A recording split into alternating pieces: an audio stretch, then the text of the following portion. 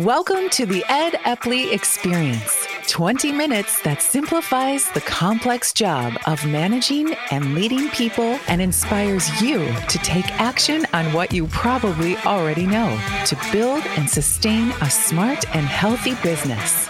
Here's your host, Ed Epley, to introduce this week's guest and business leader. Welcome to the Ed Epley Experience, the podcast designed to simplify the complex job of managing and leading others. Our goal with this podcast, as always, is to help you identify at least one proven and practical business practice that's going to help you run a more sustainable and successful company. Our guest today, he and I have known each other about as long as almost anybody I've had on this podcast. In fact, I want to start in just a moment by asking him to explain how he recalls our first meeting. He's loyal. When I think of this gentleman, he's got unquestionable integrity. He's a highly motivated family person. He really carves out time for the family. He's fearless at trying new things. He has big dreams. I've always been impressed by where he continues to want to go, and he's highly disciplined. Welcome to the Ed Epley Experience, Mr. Marty Grunder. Welcome, Marty. Ed, thank you. It's an honor. I'm so flattered to be here today. You've been one of my mentors, and you've had a tremendous impact on me personally and professionally, and it's an honor to be with you here on the podcast. Thank you. You're so welcome. Glad you're here. Can you recall the first time we met? You know, Ed, it's been so long. It's probably been almost 30 years ago, quite frankly. It's at least 25. And I remember when you were with Dale Carnegie, and I think you did one of your events that I went to, and I was so moved by what you said. You know, it's kind of the same drill I've done with others.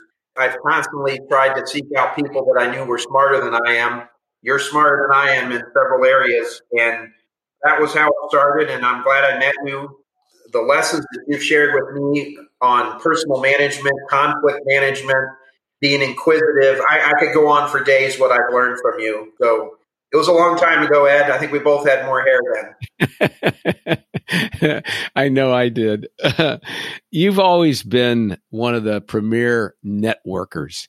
You've always had this capacity to reach out and connect with people, you know, that you didn't know you, may not have even cared about you, but you were fearless in that. Was that something you just did naturally, or did someone tell you should do that? You know, it's funny. My mom passed away last year. My mom was a very outgoing person. My dad was a hermit. People that knew my dad and they would meet me, they'd say, "Are you sure you're related to him?" Initially instilled on me by my mother, there was a physician that she went to regularly as a dermatologist in Dayton. And at one point, the dermatologist said, bring your son and I want to meet him.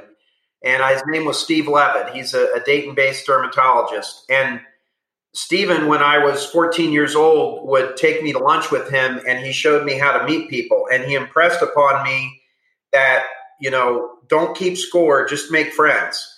And when you make friends, you can do a lot of good with that. And I, like a lot of lessons I've learned, I've tried to figure out how I could apply them. And now I actually teach, and I have a manuscript done. I haven't taken it the full way to present to a publisher, but it's called Make Friends, Make Sales, The Art of Relationship Selling. You know, it's funny, Ed, during all this COVID-19, and you and your lovely wife, probably the same deal, our house has never been cleaner in its entire existence. And I was cleaning out the basement, and I came across my high school yearbook. So I looked up my name, and it said interests people. And I was like, wow, I said that when I was 18 years old. And then I found my yearbook from the University of Dayton, and it said interests people. So I've always loved meeting new people. And the older I get, I'm still infatuated with meeting people. I probably have ADD. No. You do have ADD. And I'm a voracious reader. And when I have conversations with people, that's how I learn the best. Many of the tactics I use for coaching other leaders, and I use in my own dealings at Grunder Landscaping Company, those are things that you taught me, and like they made sense. And so I delved more into them and other sources. So I think people have, unquestionably been the whole essence of my success. So I don't look at someone like, can I get in their wallet? I just like meeting people. And when you just meet people, when your intentions are good, that you just want to meet them and you're not worried about keeping score, it's amazing what that can do for you. And oh yeah, it's just something I love doing. Yeah. I think it's a gift to have the capacity and the courage to introduce yourself to people you don't know. And you can do it literally anywhere. And it's amazing what you learn. You've been very complimentary about what impact I may have had on you, but you've had as much on me. You've been a role model in a lot of ways for me. And when you wrote your book, you did it the right way. And then I don't know when you started encouraging me to write mine, but it was a while before I actually did it. And I honestly believe that had you not told me that I should do it and stayed after me about it, that I probably would not have done it. So I'm curious about how you made that jump from running a landscaping business and a very successful one to deciding that you wanted to coach others in a more formal way. I mean, was that just because you were being asked and the opportunity presented itself, or was that it before you were asked? Did you say, I'm going to start doing this? I think to be blunt, I was an arrogant, cocky young man, and I thought I knew a lot more than what I did. And I was tired of people saying, you're a landscaper, what do you do in the winter? And it drove me nuts that I had this business that generated revenue, and then come December, it all went away. Right. And I saw some professional speakers, what they were doing and how they were teaching on subject matter, being subject matter experts on things and getting paid to do it. And I watched them and I said to myself, I know I can do this. So I just started speaking and teaching.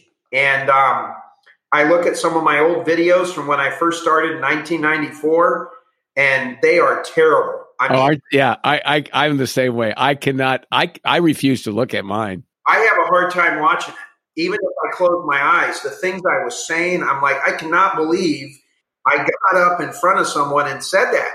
And they paid you. Yeah. Who did I think I was?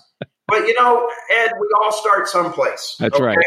That's right. The first landscapes that I designed and installed are ones that I drive by now and I chuckle at, but then I'm quick to catch myself and say, hey, now wait a second. They're getting started too.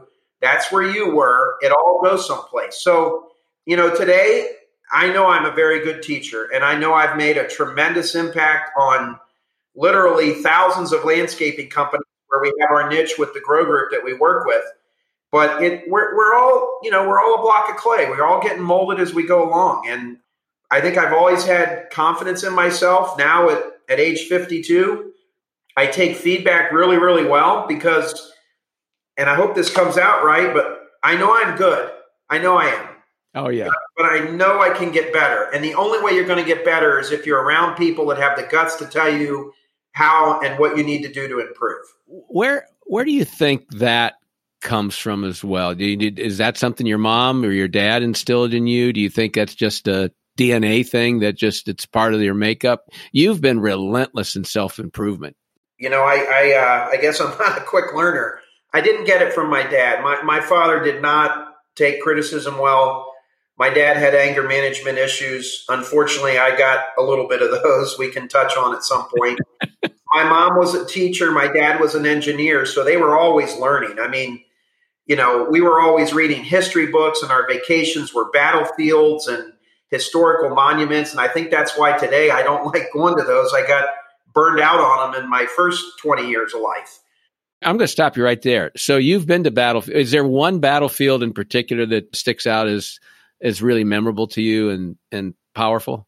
Well, the battlefields outside of Williamsburg, Virginia are memorable because my brother and I got stuck behind a ammo container in one of those skits and were screaming for help.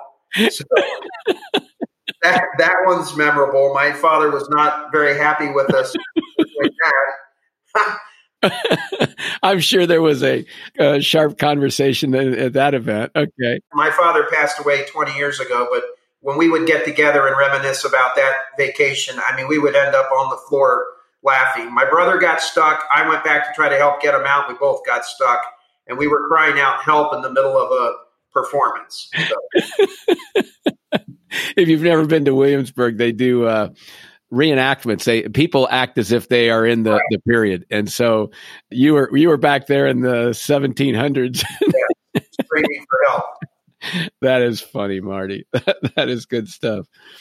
As your business is so cyclical and it's so repeatable in so many ways, and you do have ADD, so let's be honest about that, whether you've been formally diagnosed or not.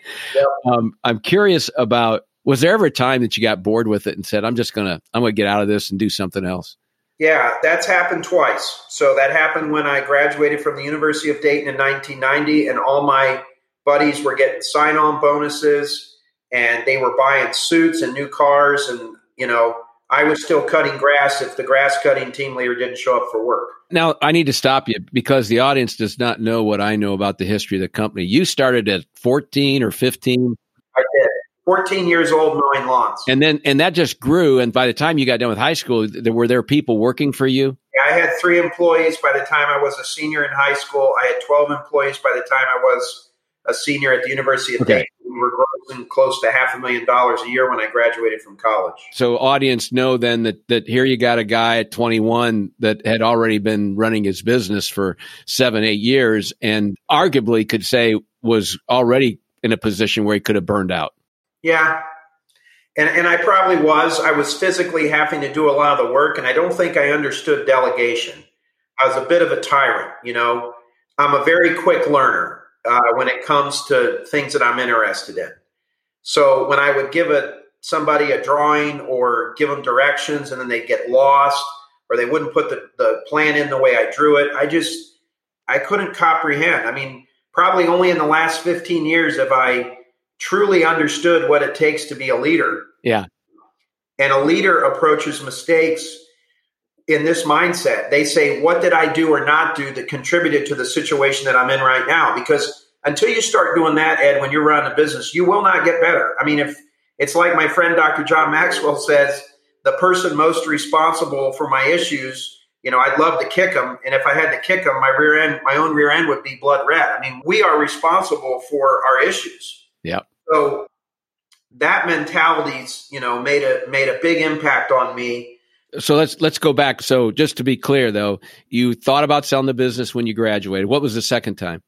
The second time was about 10 years ago when, again, I was like, look, I can do so much more than run a landscaping business. Maybe I can impact more people by just doing this consultancy and being a professional speaker and running workshops and so on. And I gave it some consideration, but when I came right back to it, I realized that if I sold the business, I would use the platform. I would lose the living laboratory, if you will, from which we teach. And that has proven to have been a smart idea. I get that. Yeah. You've met Seth, who's my chief operating officer.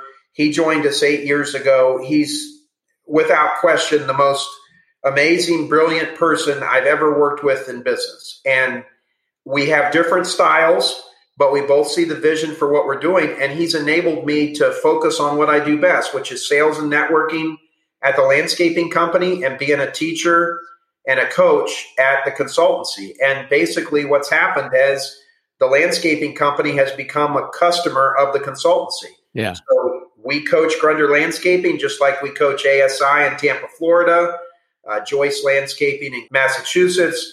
They're a customer, and it's worked out great. What part of your job gives you the most energy? When I see my students or my clients succeeding at what we showed them how to do. So if I get a landscaper that I'm coaching in New York has a breakthrough, when I get one of our young people at Grunder Landscaping like Dalton Yates, who's on our leadership team, and I am not going to take credit for all of his success. Seth has had a tremendous role in his success as well, but I think I've shown Dalton how to lead, and I think I've shown him how to handle some things. Some of the things I've learned from you, Ed, that's what's most rewarding. When, my wife's a kindergarten teacher, my mom was a teacher. I see why people want to do that. I love to teach. I love to help people, and many times they take what I've taught them and they make it better. Yeah. Oh, yeah. I don't know who first said it, but the whole premise that we stand on the shoulders of giants, right? And hopefully other people are standing on ours. So that's the way you want it to happen. Yes. you have as much exposure to small business owners as anybody in your consulting practice that you have and the work you do with all the other green-oriented businesses, the landscape and hardscape people you work with. Right. What do you think's the most common trap that they fall into? What's the thing that gets in the way of them being more successful than as successful as they'd like to be? That is so easy. They think they have an S on their chest. They think for it to be done right, they have to do it. And I even thought that. If you're looking around your company and you're feeling alone and you feel like you're the only one that can do something, there's one of two issues, and it can only be two things. It's either you've hired the wrong people or you haven't tried hard enough to delegate. It's one of those two things, because that's probably the biggest lesson I learned from Seth at Grunder Landscaping. In January of 2018, I turned the entire company over to him. I was nervous about it, but I felt good about it. I thought this made sense.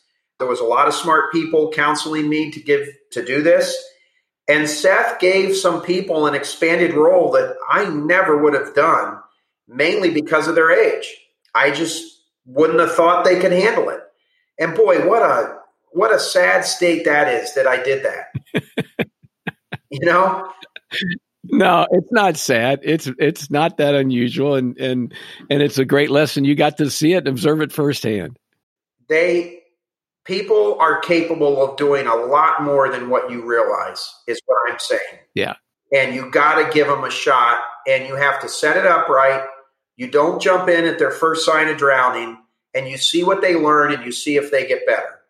That's the biggest thing. I mean, that's what I didn't know when I was in my 20s. And if I'm going to be blunt with you here today, Ed, I don't even think I knew that when I was in my 30s. I don't think you did either. Yeah. Now, I got another question for you. Did you give Seth your office? Yes. Yeah. That was smart. Yeah, I have the smallest office in the company. I call it Cell Block G. It's surrounded by blocks. I don't have a window in my office. 10 years ago, I never could have done that because I wouldn't want somebody to walk through the building and say, why is Marty Grunder in this little closet? Right. And I don't care. I know, but it was really a signal to the organization when you gave up that office and put Seth in there. That was really smart. And part of transition of leadership and part of putting people in a position where they can be as successful as we want them to be is make sure that they have the things that go with that indicate that this is serious. And I never thought about that until you just mentioned making him COO. So. Well, I had a great mentor for that one. Frank Mariani in Chicago runs the largest privately held landscaping company in the country. Okay. He's been a dear mentor of mine as well for 30 years. He went from having a 2-story office with a spiral staircase up to a catwalk to the copier closet. And I saw him do that 20 years ago. And I watched with humility how he did that. And, as you're working on your business, you see things, and the older you get, maybe somebody close to you passes away. There's life moments that you have that you start seeing things in a different perspective. Oh, yeah. And I'm real big on, there's the cultural change in terms of what you do, but there's also silent things like, what do people see? You can't preach to your team that you want your landscaping job sites to be pristine if they're coming back to a dump and your desk is covered in papers and you're a personal mess. So, that we have 5 senses and you have to be aware of how they impact. Yeah. I forget it. Some derivative of this quote, what you're doing speaks so loud, I can't hear what you're saying, or that's something right. like that. Yeah. That's very, very much what it is. You were one of the first small business guys I knew that had a board of advisors. What's that meant to your business? Oh my gosh. I cannot tell you what an impact that has had. I first formed a board in the early 90s. I screwed it up. I learned how not to do it. The second time I got it right. And I've had a board of advisors now for almost 30 years. To get other risk-taking peers in the room with you that don't have any financial say in the outcomes, to just be there to tell you that you're not as good as you think you are. Did you think about this? Did you think about that? In many ways, who holds the small business owner accountable? Possibly the bank, maybe your spouse. I mean, the list is pretty short, Ed. Well, I would even argue it's situational. Right. I think the bank holds you accountable for certain things in the business, but they don't care how you manage or lead Seth, right? No, absolutely. So that has been good. A great lesson to have those board meetings, to bring other members of our team in to present to them so they can see. I learned a lot about how to put a board together from Clay Mattil at Aileron, and I learned a ton from Les Banwart, who was Clay's right-hand man. Les was very instrumental in teaching me a lot of the nuances to how do you get the board, how do you leverage them? How do you do it? Right. So he gave me some tactical things and some strategical things that I still do to this day. You've enjoyed a lot of success throughout your entire career by most standards, in terms of financial and growth and things of that nature. How do you personally keep track of success? How do you define it for Marty Grunder? Gosh, this may not sound right, but this is honestly how I do it. I judge it by the people that want to be around me. I am very blessed. Today's my wife's birthday. We've been married 27 years. She still seemingly wants to be around me. My 4 kids. By the way, if you meet Lisa, you'll know how good a salesman Marty is. That's the greatest sale I've ever closed. The greatest sale you ever did, and a really good one. So you keep her sold. Same with you and your friend. my kids, I think, want to be around me. I have many longtime team members at Grunder that have been with me 20 years or more. My friendship base hasn't changed a whole lot. That's how I judge it. Okay. The kind of people that I get to spend time with. Good. I like that. That's a good metric. I'm all for that. Right now, we're having a crisis, you could say, with the COVID virus. You haven't said it to me, so I don't know, but I'm kind of guessing that your business has hummed along. Is that right? The landscaping company's done great for all things considered. So I'm going to interrupt you. I want to go back to 2008, 9, and 10. Were there things you learned in the financial crisis of that time period that have allowed you to manage this one better, or are they totally different? This one's worse, but what I learned in 2008, 9, and 10 was I didn't have enough powder dry, Ed. I learned a new permanent way to run our business, and a lot of it had to do with finances. We were too fat and sloppy with overhead. When the times got tough and I had to pull my head back in my shell, I wasn't able to do it as well as I should have been. I knew better. I don't think things were quite as bad as I made them out to be when I was in the middle of it, but I got scared. When this is the only thing I've ever done. So, and when all of a sudden it's not working well, and you're not making enough money to get ahead, that's not a place somebody 40 years old should be in, that had been in business 25 years. Well, especially with as hard as you had worked to build a sustainable business. Yes. So that had to be really scary. I remember some of the conversations now that we're talking about it, that you were unsettled. That's for sure. I was scared. And so at this point, you've got a healthy balance sheet that makes you look at the situation like you're in today as one that, okay, we're going to deal with it. It's not what we want, but we're going to deal with it. So my daughter has a very good friend that's a professional football player, and he is the most wonderful young man. And I have a saying, and it says, money will not solve all your problems, but debt will cause most of them. Like he'll call me and he'll say, "Hey, Mr. G, what's that quote again?" Yeah. And I remind him to, when I see him, I just remind him of that. He's very smart with his money. He's doing great. I had too much leverage in 8 and 9. I didn't need to be there. So I've worked very, very hard to get in a better spot. And when you don't have a lot of debt, Ed, it opens you up to just a lot better place. Oh my. Yeah. When there's an anvil hanging over your head. Right. And when you have to feed that fire and you don't have anything to put into that fire, that's hard. All right. So I want an intimate look at Marty Grunder, because I've known you for a long time, but I've never asked you this question to my knowledge. So what do you do when it's just Marty time? If it's just your free time and you want to relax and it's just a gift to yourself, what would it be? What would you do? That would be having Saratoga or Keeneland on my big screen TV and my Twin Spires account out betting some horses. I do not have a betting problem. I do not bet every race. I pick my spots. It has been fun to do this with my son, who's almost 20, and I'll do things and he'll say, "How do you know all this?" Yeah. So that's what I enjoy doing, but I don't do it a whole lot. Marty is the last person, if you met him, that you would think would be at Keeneland. For those of you, you got to look him up. Look up his website, the Grow Group, and you'll get a look at him. And it's not that he is not a refined gentleman. He is absolutely a refined gentleman. But him, you seeing and thinking about him at Keeneland in a sport coat and a tie and that's not me. A bourbon in his hand, it doesn't fit. Sparkling water. We always promise our listeners one proven and practical idea to help them run that more successful business, Marty. If there's only one thing and one thing only that we're going to make a recommendation to them, what would yours be? This is so easy. And honestly, this is the truth.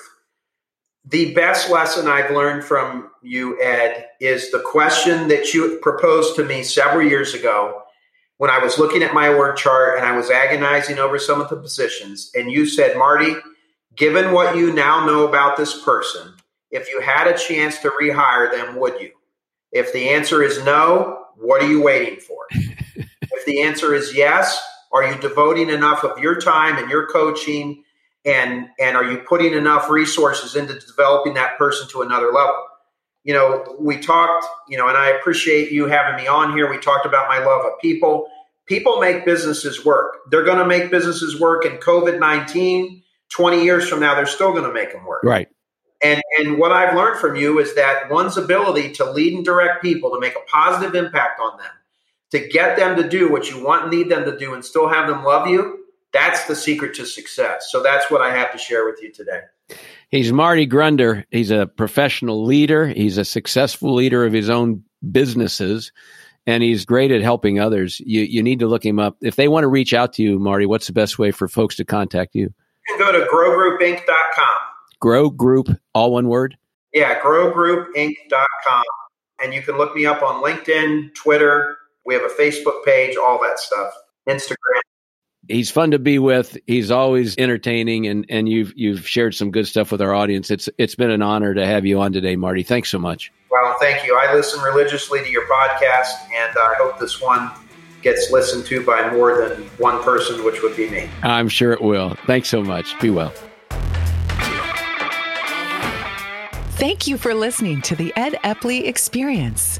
For more information on building a more sustainable, smarter, and healthier business, visit www.theepleygroup.com for resources, tips, and Ed's latest blogs.